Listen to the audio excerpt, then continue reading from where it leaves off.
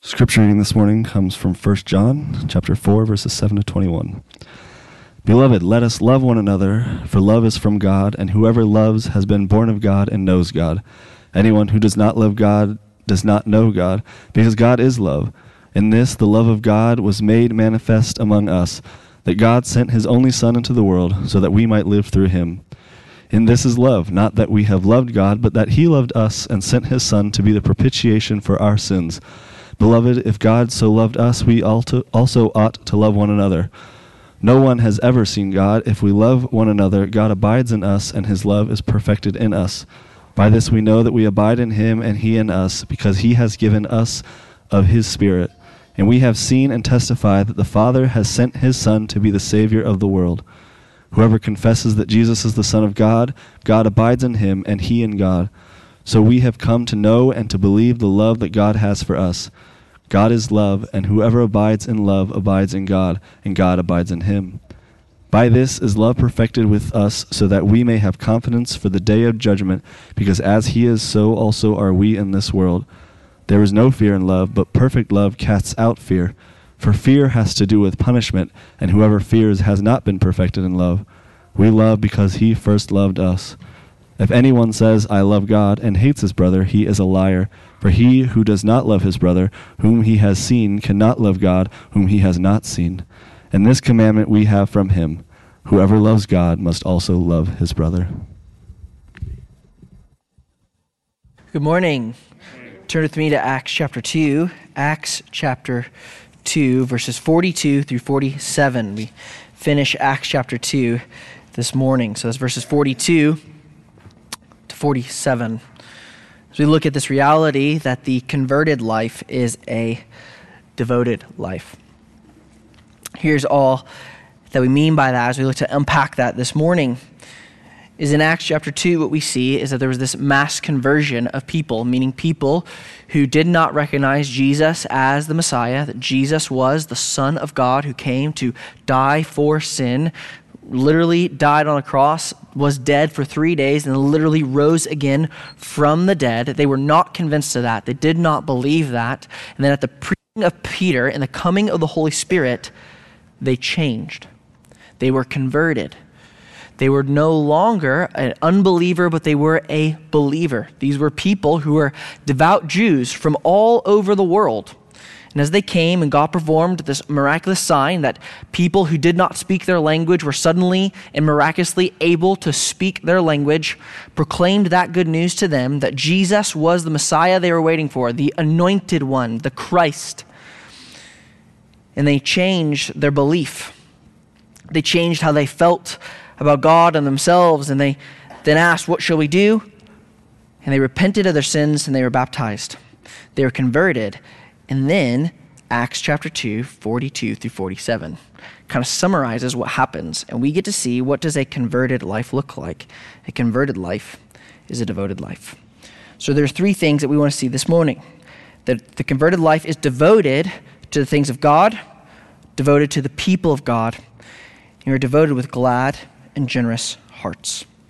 So devoted to the things of God, the people of God, and with glad and generous hearts. Let's look at Acts 2, picking up in verse 42. They devoted themselves to the apostles' teaching and the fellowship and to the breaking of bread and the prayers. And awe came upon every soul, and many wonders and signs were being done through the apostles. And all who believed were together and had all things in common. They were selling their possessions and belongings and distributing to the proceeds to all as any had need. And day by day, attending the temple together and breaking bread in their homes, they received their food with gladness and generous hearts, praising God and having favor with all people. And the Lord added to their number day by day those who were being saved. So we would see in these first couple verses that these people were devoted to the things of God. Three things in particular: to the apostles' teaching, to the fellowship, which I think then gets explained a little more in the breaking of bread, and to the prayers. So to teaching, fellowship, and prayers. What we see is in the midst of really something really extraordinary, speaking in languages that you do not know, the Holy Spirit falling in tongues of flame on all these people, massive conversion, 3,000 people changing their minds about who they believe Jesus to be. Extraordinary things, that they then became devoted to really ordinary things, things that Christians for thousands of years have been devoted to. Ordinary things like the teaching of the apostles, which we've talked about in the past, is really what we see is the New Testament. Things like the fellowship together, to gather with one another, and things like praying.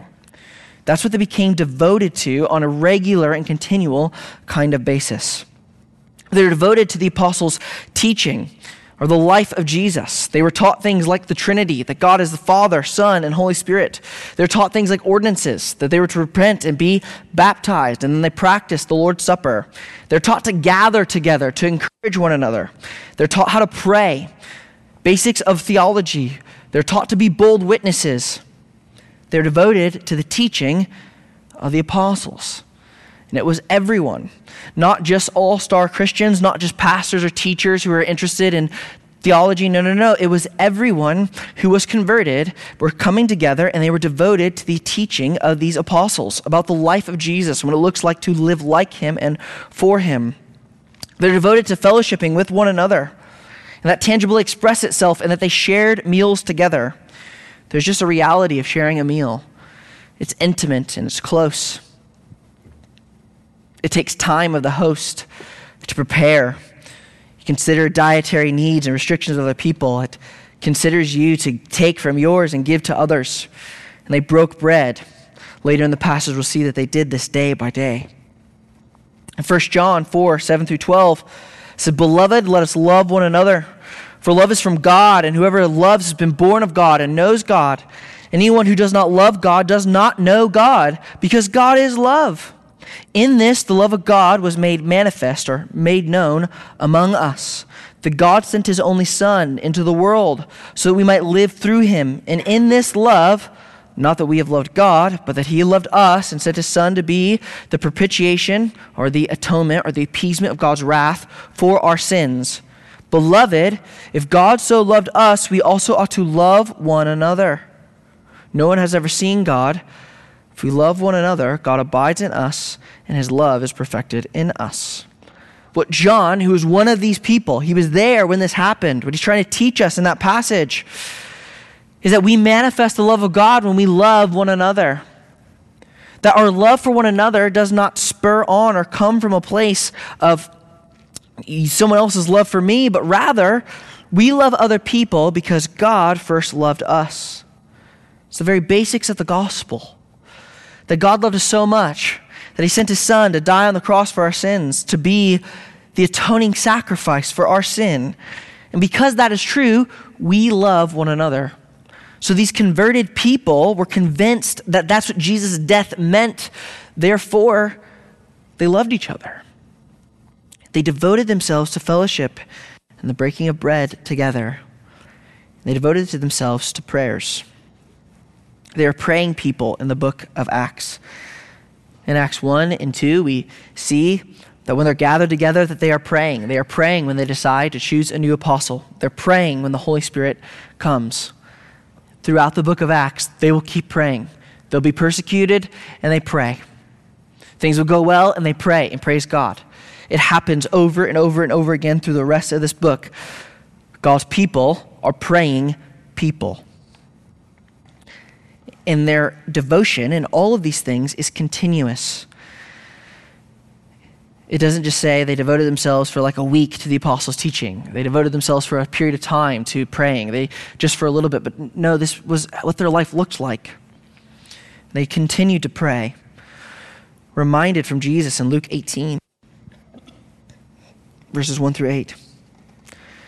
Jesus tells them, and he, talk about Jesus, told them a parable to the effect that they ought always to pray and not lose heart.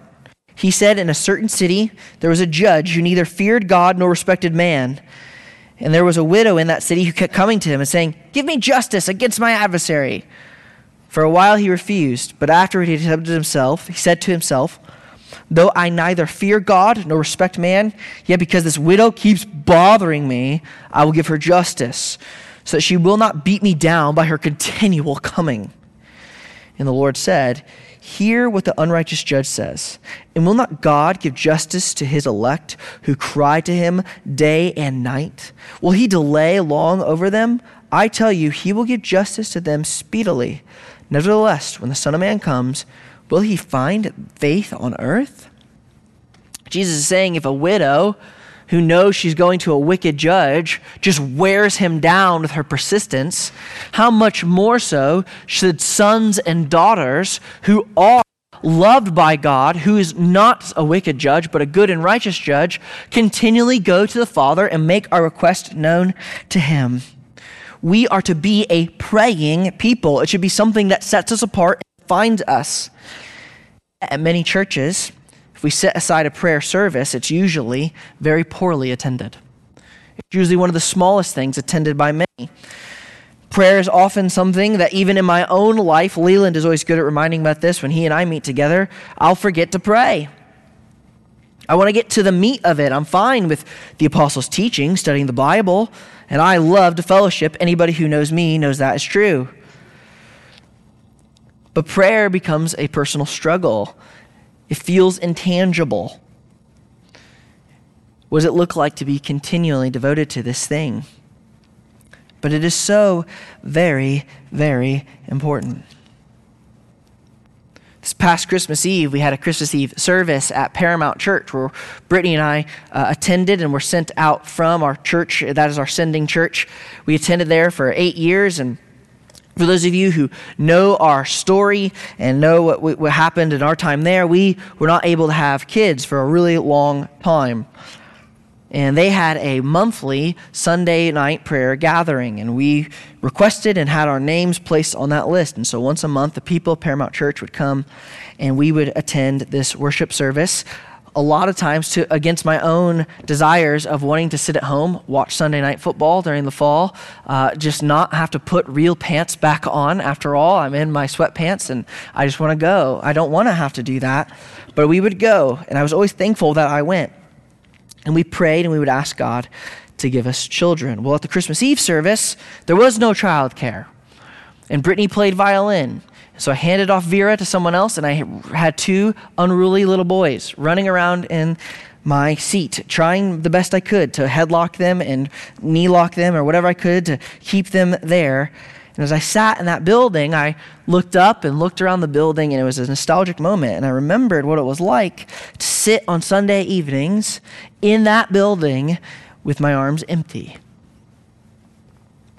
I wasn't wrangling kids.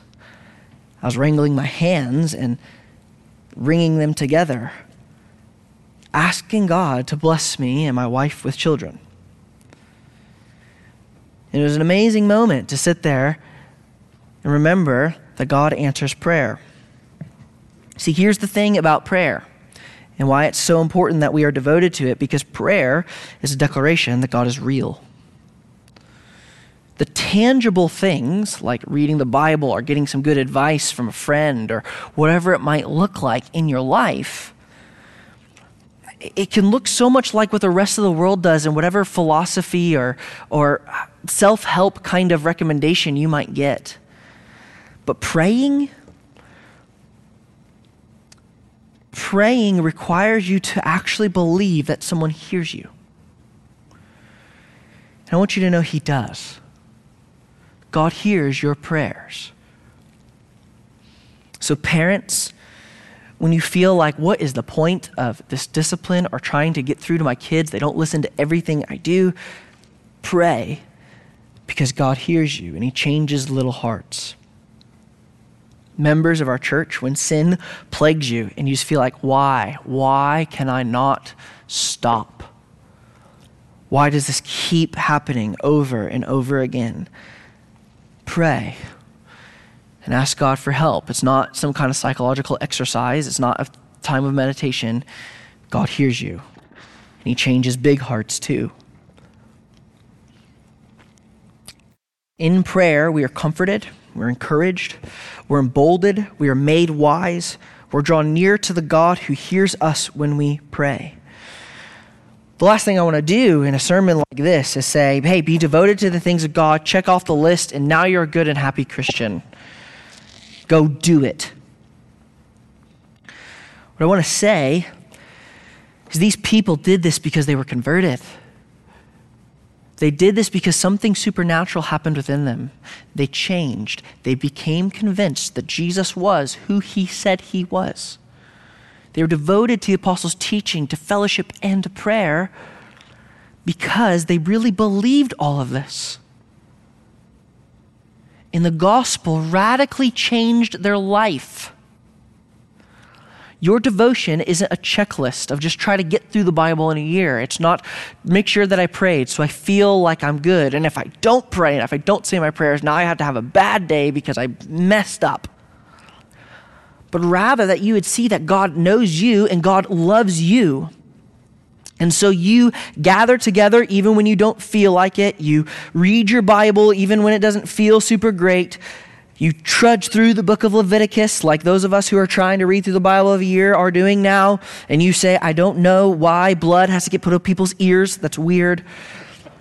But you keep going because God loves you and you love him. And you keep praying and talking to him and begging God to do this. And you take seriously these moments where people come and they stand at this microphone and they pray for people all over the world and people in our community and people in your life. And you pray and you beg God to move because you know that he's there and he hears you. See, the gospel is what changes us, and that's why we're devoted. We don't get devoted to make God happy. We're devoted because in Christ, God is pleased with us. And we want to be happy by being happy in Jesus. Being devoted to the things of God will then ultimately lead to being devoted to the people of God. Looking at the next few verses there, verse 44 says this, and all came, that's 43, and all who believed were together and had all things in common. And they were selling their possessions and belongings and distributing proceeds to all as any had need. Now, this is not some kind of call to communism. This is not a call. All of you sell all your stuff, give me all the money, I'll make sure I distribute it out really, really well. No, I think they all had their own possessions. They all made the decision to then sell those possessions. We'll even see later that some people even lied about that, and God finds them out in just a few chapters with Ananias and Sapphira, that they did own these things, and that things weren't just like in a common pot given to everybody, but rather as people would sell things, they would then distribute that money appropriately to those who had need. But what an amazing thing to say. I am so willing to care for my brothers and sisters in Christ that I will sell my stuff before I let them go without. I think for most of us, particularly in the American context, we're happy to give so long as the money's there. Sure, I'll give a little extra or maybe just forego. Maybe I'm also just happy to give as long as it just means like I'll forego something this week that I wouldn't have bought otherwise. Like I'll buy less Starbucks coffee this week and switch to Folgers so I can give a little to this person. But these people are so in love with one another because of the love that God has for them that when they see the needs of their brothers and sisters in Christ, they say, man, this thing over here that I like, that has value, like I can sell it, I don't need it anymore. I'm more happy to sell my stuff and care for a brother or sister in need than I am to have stuff. That's devotion. That's incredible. If we go back to 1 John, this time in chapter 3, verses 16 through 18, he explains it like this. He says, by this we know love, that he laid down his life for us, and we also ought to lay down our lives for the brothers. But if anyone has the world's goods and sees his brother in need, yet closes his heart against him, how does God's love abide in him? Little children, let us not love in word or talk, but in deed and in truth. Again, what I'm trying to show you is that this doesn't come from just like righteousness built up in yourself or trying really hard or, all right, I heard the sermon on devotion. I'm going to go be more devoted now. I'm going to sell my stuff. It comes from an understanding that Jesus loved me so much that he laid down his life for me. So I'm happy. I want to lay down my life for the sake of other people. Christians die metaphorical deaths over and over and over again because in doing it, you walk in the footsteps of Jesus who literally died. And these apostles will later do that. Most of them die for their faith. When they see the needs of other people, they're willing to lay down the things they have. Christian generosity, particularly among the household of God, those who are other Christians, is not tit for tat, meaning give a little, take a little. It's not I don't have to give if they don't give to me. They didn't show up to my birthday, so I'm not telling them happy birthday. Or even if I don't have to receive, then I don't have to give. And what I mean by that is this: sometimes because we don't want to give, we just kind of say, no, that's fine. You don't have to give anything to me, because then I'll feel obligated to give to you when it's my turn. And so let's just cut the middleman out. You don't give to me. I'll remove myself however I can, and then that way I'm not obligated to give to you. Christian giving is not determined by the score being kept between rivals. It's determined and it's modeled by the love of the Father, and it's to be shared among siblings. Christian giving and generosity comes not from our relationship necessarily to one another, as much as it first comes from our relationship with our Heavenly Father. He gave everything for me and laid down his life for me. So how can I, seeing my brother does not have the world's goods, let them go without and close off my heart to them? I can't, because he laid down everything for me. I want to lay down things for them. That's the way this works. It cannot be a keeping of score, a keeping of records. It's open hands. I think oftentimes what keeps us from being generous is our own pride. Because at the heart of, I'm not giving to them because they didn't give to me, or don't they see how much I'm doing? That kind of demanding spirit that comes from us of I read the end of Acts chapter 2. I want that. I wish someone else would love me that way. When we look at the world and even the church as something to serve us, it's because somehow we have elevated ourselves as if I'm doing all the good stuff. Why doesn't someone come alongside and do that good stuff for me? But Paul in Philippians 2 says, verse 1 says, so if there's any encouragement in Christ, if any comfort and love, if any participation in spirit, any affection and sympathy, which are all rhetorical questions that the answer is duh, yes. Is there any encouragement in Christ? Of course there is. Any comfort in being loved? Yeah. Complete my joy by being of the same mind, having the same love, being in full accord and of one mind. This kind of unity that he's trying to get the Philippian church to do, that they were experiencing here, at least in this moment in the church of Jerusalem. We have 26 more chapters of Acts. It doesn't last the whole time. They have issues and conflict. But he's saying, this is what you have to do. Do nothing from selfish ambition or conceit, but in humility count others more significant than yourselves. Let each of you look not only to his own interests, but also to the interest of others. If we want to have an Acts 2 kind of church, it has to be made up of individuals who don't look out for their own interest and say, why isn't anybody caring about me? It has to be made up of individuals who say, how can I care for my brother and sister in Christ? What does it look like for me to walk in the footsteps of Jesus and lay down my life for other people? See, we give because we love each other, but we love because God first loved us.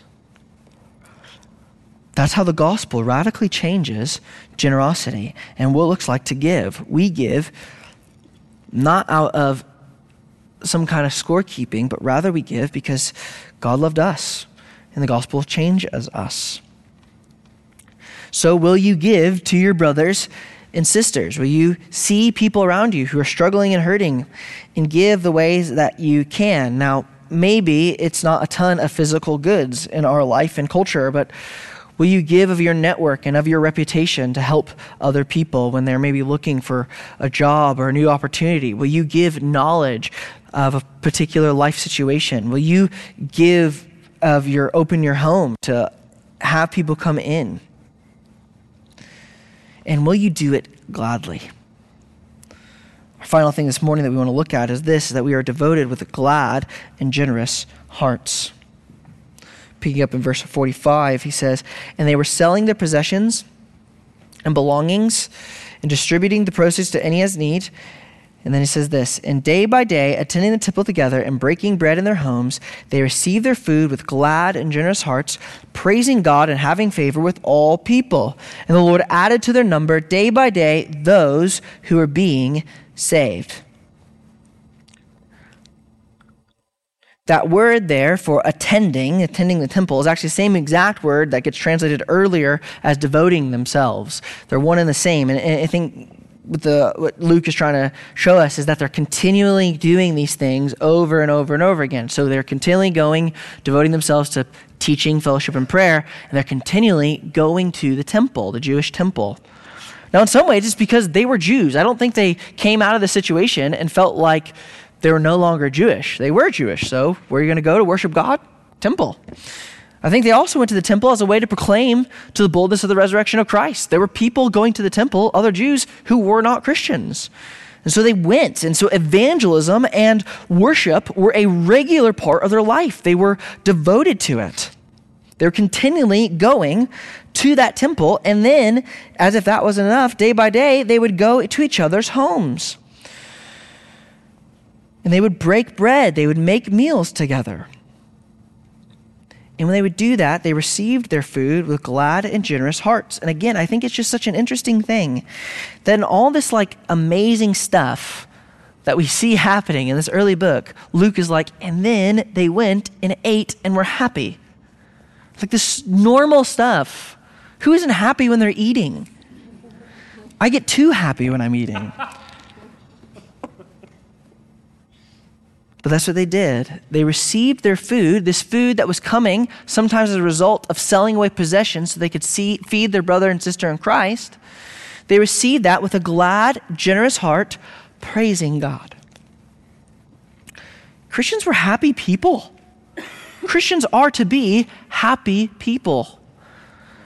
I think very often we look at things like devotion and we treat it like wind sprints, memorizing the periodic table, spreadsheets, or cleaning the house. Some of you like some of those things. You're crazy. Just pick one of the ones you don't like.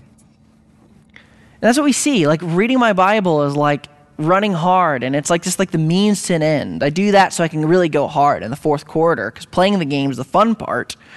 The practice is the lame part, but I don't think that's really what's supposed to happen in the Christian life. The Christian life is better than the rest of the world around you. The Christian life is so good that practice is enjoyable and just as enjoyable as game time. Because game time comes in eternity. What you do now is you devote yourself, you're practicing forever to go and worship God for all time, to be with Christians for all time. If you don't like Jesus and his people, you're not going to like heaven. That's all that's there. Jesus and his people. But if you love that and you learn to love those things, then you're going to really look forward to heaven. And I look forward to that. We look at a devoted life and it's being told just to read my Bible more again. But I want to try to break through that and say, no. It's awesome. God loves you. You're learning new things. And sometimes it doesn't always feel great, but it is so good. And that's the reality that we all meet. And that's why passages like this could be hard, is because I'm not always happy. I'm a Christian, but not every day am I super pumped up to be alive. The Lego song is not right. Not everything is awesome. I don't always want to pray, read my Bible, go to church. I'm not always pumped up about that. But I read a passage like this and I see man, they're converted. That's what happens. And I believe that same gospel. Why am I not happy? Why am I not happy to praise God, have favor with all people? So I want to give you 4 diagnostic questions this morning. They'll be on the screen slowly, so you might want to write them down. They can't all fit on one slide. Are you devoted to the things of God? Prayer, Bible study, and regular gathering with Christians. That sounds like a huge platitude. Not happy? Read your Bible and pray. Go to church. And I think if we leave it at that, it is a platitude. If we leave it at that, it's like rub some dirt in it. It's not helpful. But if we understand what those three things mean, we understand that it's a lot deeper than just that. Are you struggling? You're not happy? Are you praying? Not as like a genie in a bottle, but are you praying like, do you realize you get to talk to the living God of the universe and he loves you and he cares for you and he's promised to meet with you? Are you bearing out your soul to him? Go to Psalm 42 and read it and pray that to God. Why are you so downcast? Oh, my soul. Cry out to the Lord.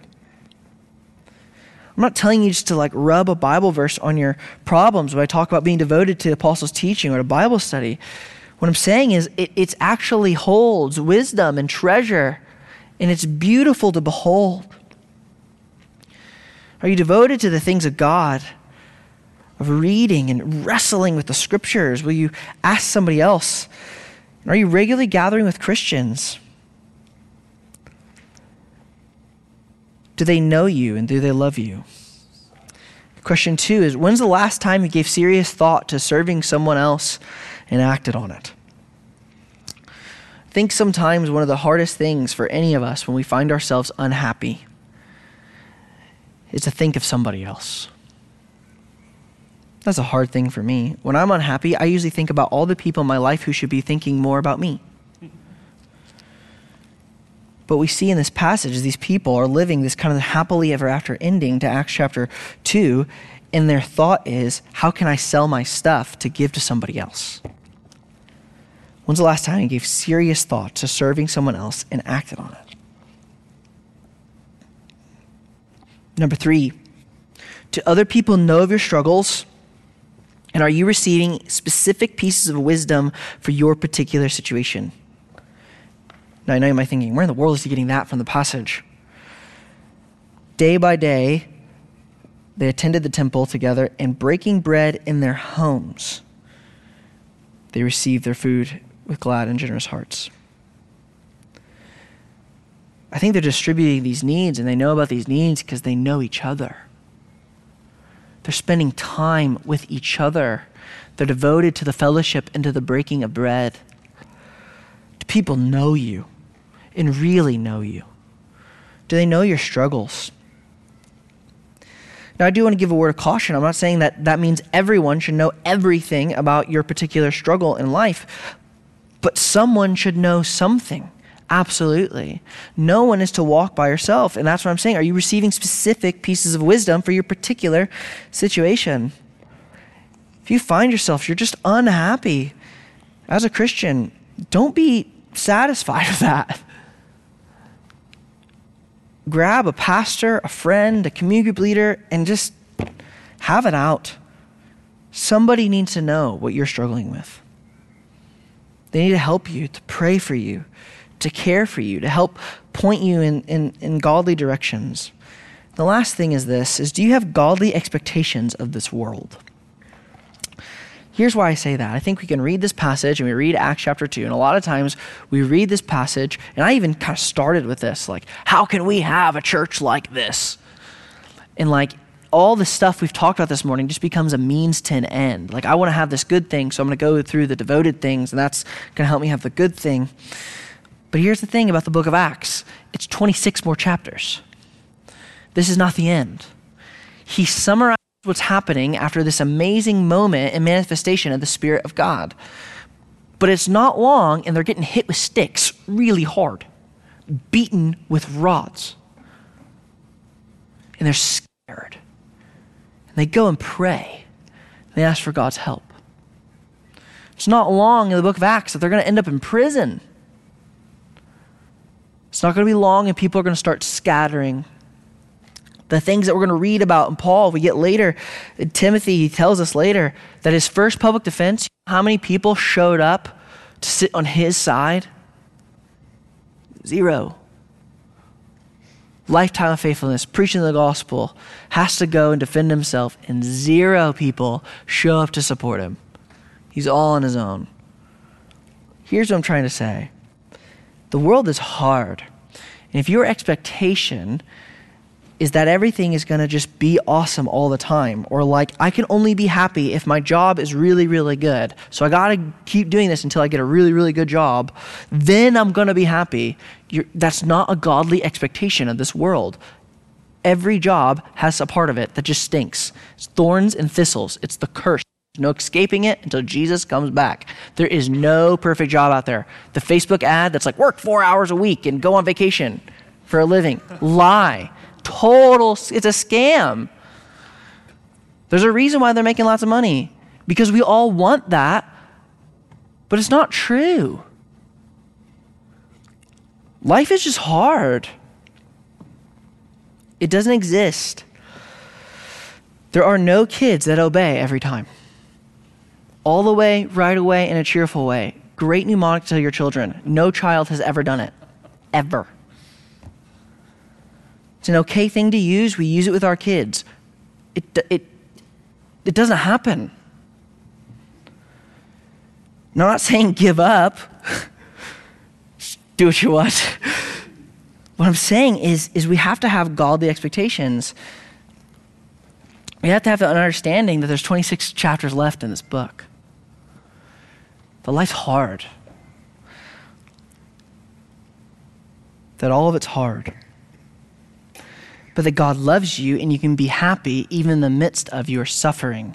So when I'm talking about being happy, I don't mean that means life situations are all good and grand all the time. What I'm saying is you learn how to be content in every situation. You learn that material goods are just not where it's going to be found, that will never make you happy. You'll buy a house and you'll be like me, you'll be ripping up bathroom floor one day. It's not fun, but it happens. And that's the reality of this world. But the question is will you be happy in Jesus? That's something I'm wrestling with right now, and God is changing in my heart. I had an older retired pastor come into my life. We're going to start meeting together, and he's asking me, what do you need? And I just said, I just want to be holy and happy in Jesus. And that's pretty ordinary. I know that's not a very extraordinary kind of thing to want. But I'm finding that that's what I want from life. I want to be holy and happy in Jesus. 1 Peter, we're told, beloved, do not be surprised at the fiery trial when it comes upon you to test you, as though something strange were happening to you. What an interesting thing to say. Like you're surprised by trial? As if that's strange and weird? Like don't be surprised by that. It's not strange and it's not weird. Whatever trial you're getting through right now, I have bad news for you. There's another one around the corner. Until one day Jesus bursts through the sky and every tear will be removed from our eyes and we will be with him forever. But until that time, I'm not trying to be a Debbie Downer about the situation or a negative Norman. What I'm trying to say is you can be happy even though that's true, but not if you try to live the Instagram life where everything's great, you're always in shape, no one ever gets sick, whatever it is. Can we be continuously devoted? Can we be people who are devoted with glad and generous hearts? Because while a converted life is a devoted life, that's really just another way of saying a Christian is a Christ follower. A Christian is somebody whose life is radically changed by the good news that God sent his one and only Son to die for our sins, and whoever believes in him can have eternal life. And if you believe that and you know that, you realize you've won.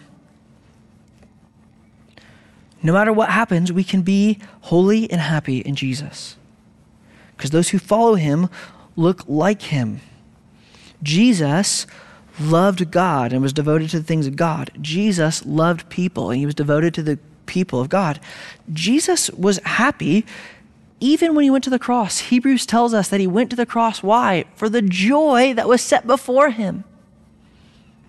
He endured suffering we can't imagine with joy set before him because he knew that through it, God was going to bring many sons and daughters to glory. you can be happy even when life isn't going well. May we be like him in those things. May we be a devoted people because Jesus has changed us. Let me pray. God, we love you and we thank you for all the good things that you give us. Lord, I thank you for how you continually to change my life and how you have worked to make us happy and holy in Jesus. Lord Jesus, I pray that you would just continue to help us grow spiritually as a church, help us grow in these truths that we've looked at, what it looks like to long for the Bible, to long for each other, long for prayer. Lord, I pray that you would help us commune and care for one another. Lord Jesus, you are good and you are kind.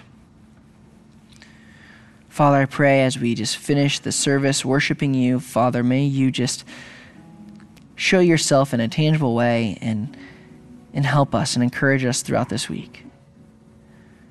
God, we love you and we ask this all in the name of Jesus. Amen.